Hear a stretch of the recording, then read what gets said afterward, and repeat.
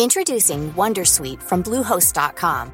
Website creation is hard, but now with Bluehost, you can answer a few simple questions about your business and get a unique WordPress website or store right away. From there, you can customize your design, colors, and content. And Bluehost automatically helps you get found in search engines like Google and Bing. From step-by-step guidance to suggested plugins, Bluehost makes WordPress wonderful for everyone. Go to bluehost.com/wondersuite. Welcome to Hard Currency, the Financial Times podcast, which looks at the week's big stories affecting the foreign exchange market. I'm Roger Blitz, and this week attention was directed to the delightful Portuguese resort of Sintra for the gathering of central bank governors to talk about the world. And from that emerged big moves in the euro and the pound, as the European Central Bank and the Bank of England both appeared to encourage the idea that the days of monetary easing are very much numbered. So what are the implications, not just for the Eurozone and the UK, but for monetary policy in general, and for those other big currency beasts, the dollar and the yen? Stephen, welcome. The first thing to get out of the way is whether the BOE and the ECB miscommunicated. There's an awful lot of talk about this. Does it matter terribly? You could probably argue they did miscommunicate in the sense that there wasn't a single message coming from them. There seemed to be several messages. But does it really matter? Well, ultimately, this is going to be determined by market expectations of future developments in monetary policy. So I think the bottom line here is their words are powerful. So there is a sensitivity in the foreign exchange market particularly. But in reality, we think we're coming towards the end of, should we say, maximum dovishness as far as the ECB is concerned. Yes. We know we are exiting. It's really down to the pace of that exit. It looks like, at least in some quarters, it's going to be incredibly slowly. Is it going to be so slow as to be unnoticeable? I think that is the case with ECB. So from that perspective, we would argue maybe the markets have got ahead of themselves, certainly as far as European bonds and the euro is concerned. Our view at BNP Paribas is very straightforward. We think they will announce a tapering in September. That tapering will start off in January, probably a further 20 billion euros of the purchases. They will exit QE by the middle of the year, and then they will start the process of very gradually returning the deposit rate to zero. Now, it's currently at minus 40 basis points.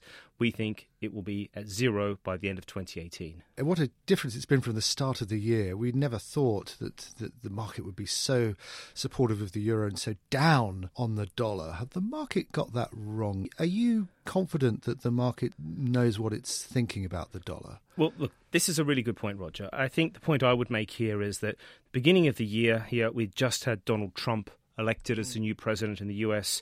The market was hugely focused on that. There was what we call the reflation trade in markets, which was all about stronger US growth, very aggressive Federal Reserve hiking rates, and much higher bond yields in the US, pushing the dollar higher. And it's the ECB now talking about reflation. Well, this is the point. I think we expected policy divergence with the US hiking this year. Indeed. And other central banks doing very little. What's happened are two things. Firstly, we've had quite a lot of disappointment with that view in the US. And I would argue, well, from a BNP Paribas perspective, the market went from a very long dollar position to now overall net short position of the dollar. Shows you the extent of the disappointment. In contrast to that, the market is now quite long of the euro, and the market is very much focusing on hawkishness coming from the ECB, which would be a tightening of monetary policy, up against what we just spoke about, disappointment with the US.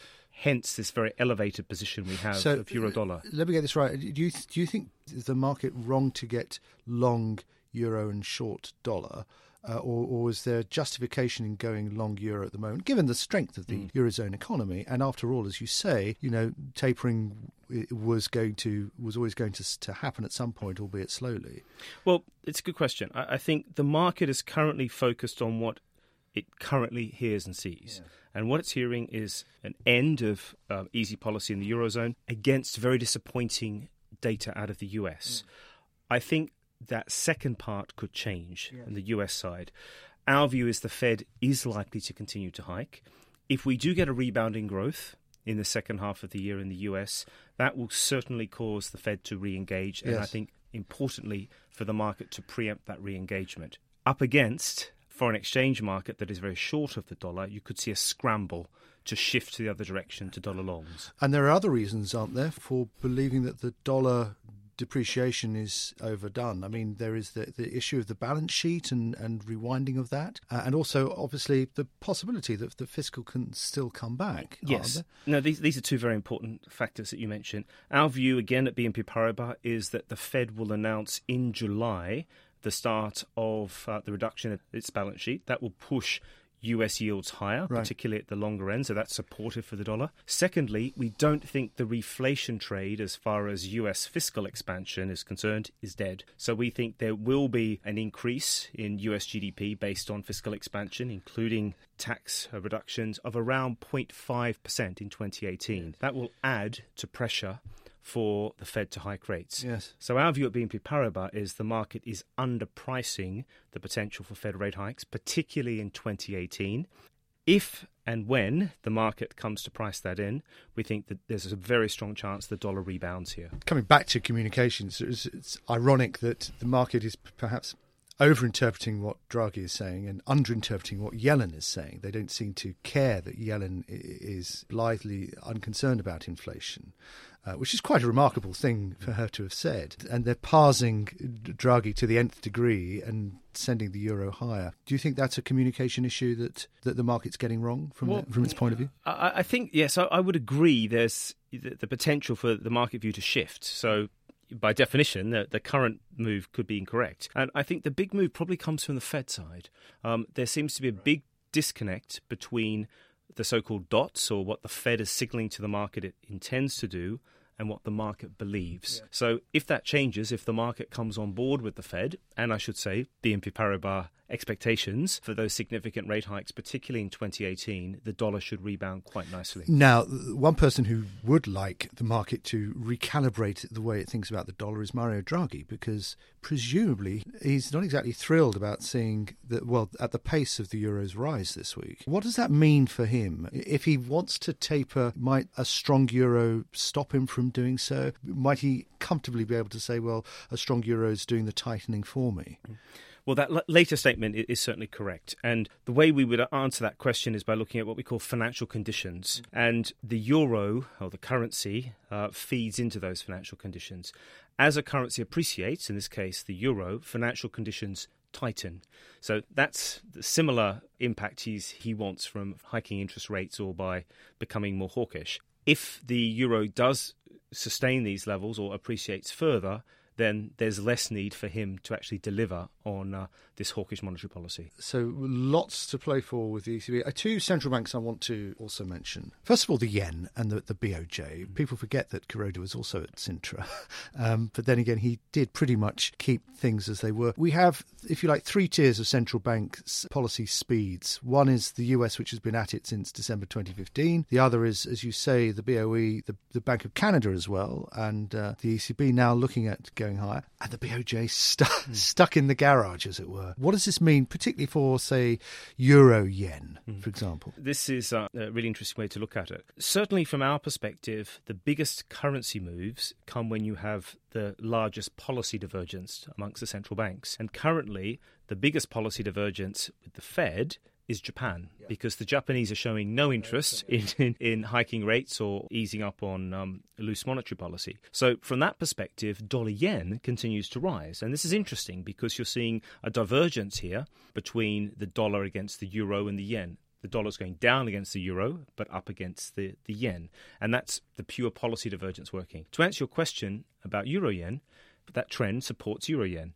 So as the ECB signals a more hawkish bent against no change in Japan, it drives the euro higher against the yen as well. Yeah. So not only is the euro appreciating versus the dollar, it's also appreciating versus the yen. Yes. And we're about to hear Donald Trump once again complain about the weak yen. It's going to re-enter the political sphere. Yeah, I think it comes down to levels and also policy being driven by the central bank. I think the Japanese, like many central banks currently, are quite afraid of Donald Trump and quite afraid of being perceived as engineering a weak currency. So from their perspective, the fact that we're at, say, 112, which is a higher spot level than we were earlier in the year, but still somewhat below, say, what would be perceived as a very weak yen level, say 125 or 130.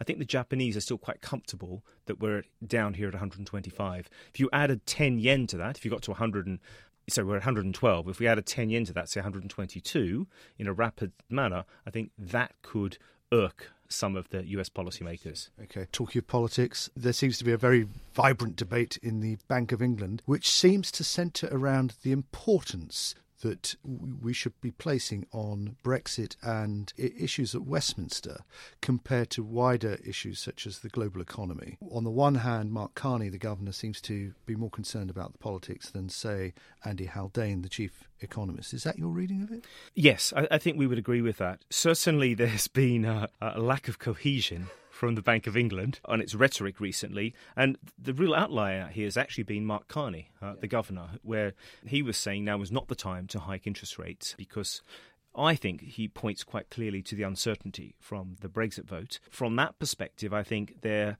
is probably a live debate going on at the Bank of England, and I think the differentiating factor here is how the individual members view the risk from Brexit. And it seems very clearly that Mark Carney is putting more weight on that risk than the other members or some other members of the MPC. So just finally, Stephen, if you were a member of the MPC, what would you be proposing? Well, our view at BNP Paribas is that the MPC actually will not hike rates. Right. We don't think there's a need for that at the moment. We think the rise in inflation is almost exclusively coming from the weak pound. It should prove relatively temporary. And remember also, the Bank of England has a history of looking through spikes in inflation and not reacting. So twice in the last decade, 2008 and then I believe 2012, we had CPI at 5% in the UK, and the Bank of England resisted hiking rates because of other factors in the economy. I think that tells us we probably won't see a rate hike from the Bank of England anytime soon. Great. OK, my thanks to Stephen Saywell of BNP Paribas. Next week is likely to see more issues about central bank communications, good and bad, about the slow death of quantitative easing and about Bank of England division. So join us again next week for Hard Currency. The latest episode of the Next 5 podcast is all about AI and the business travel sector. I speak to Tim LaBelle, head of product for SAP Concur Spend Solutions. We'll have so much data that our travel will be safer. Shelley Fletcher-Bryant, VP of Advito. AI can certainly contribute to more eco-friendly travel practices. And author and public speaker Theo Lau. AI can help us predict when it will be a peak travel, more delays, cancelled flights. Listen to the full episode of the Next 5 wherever you get your podcasts. Enjoy. Goodbye.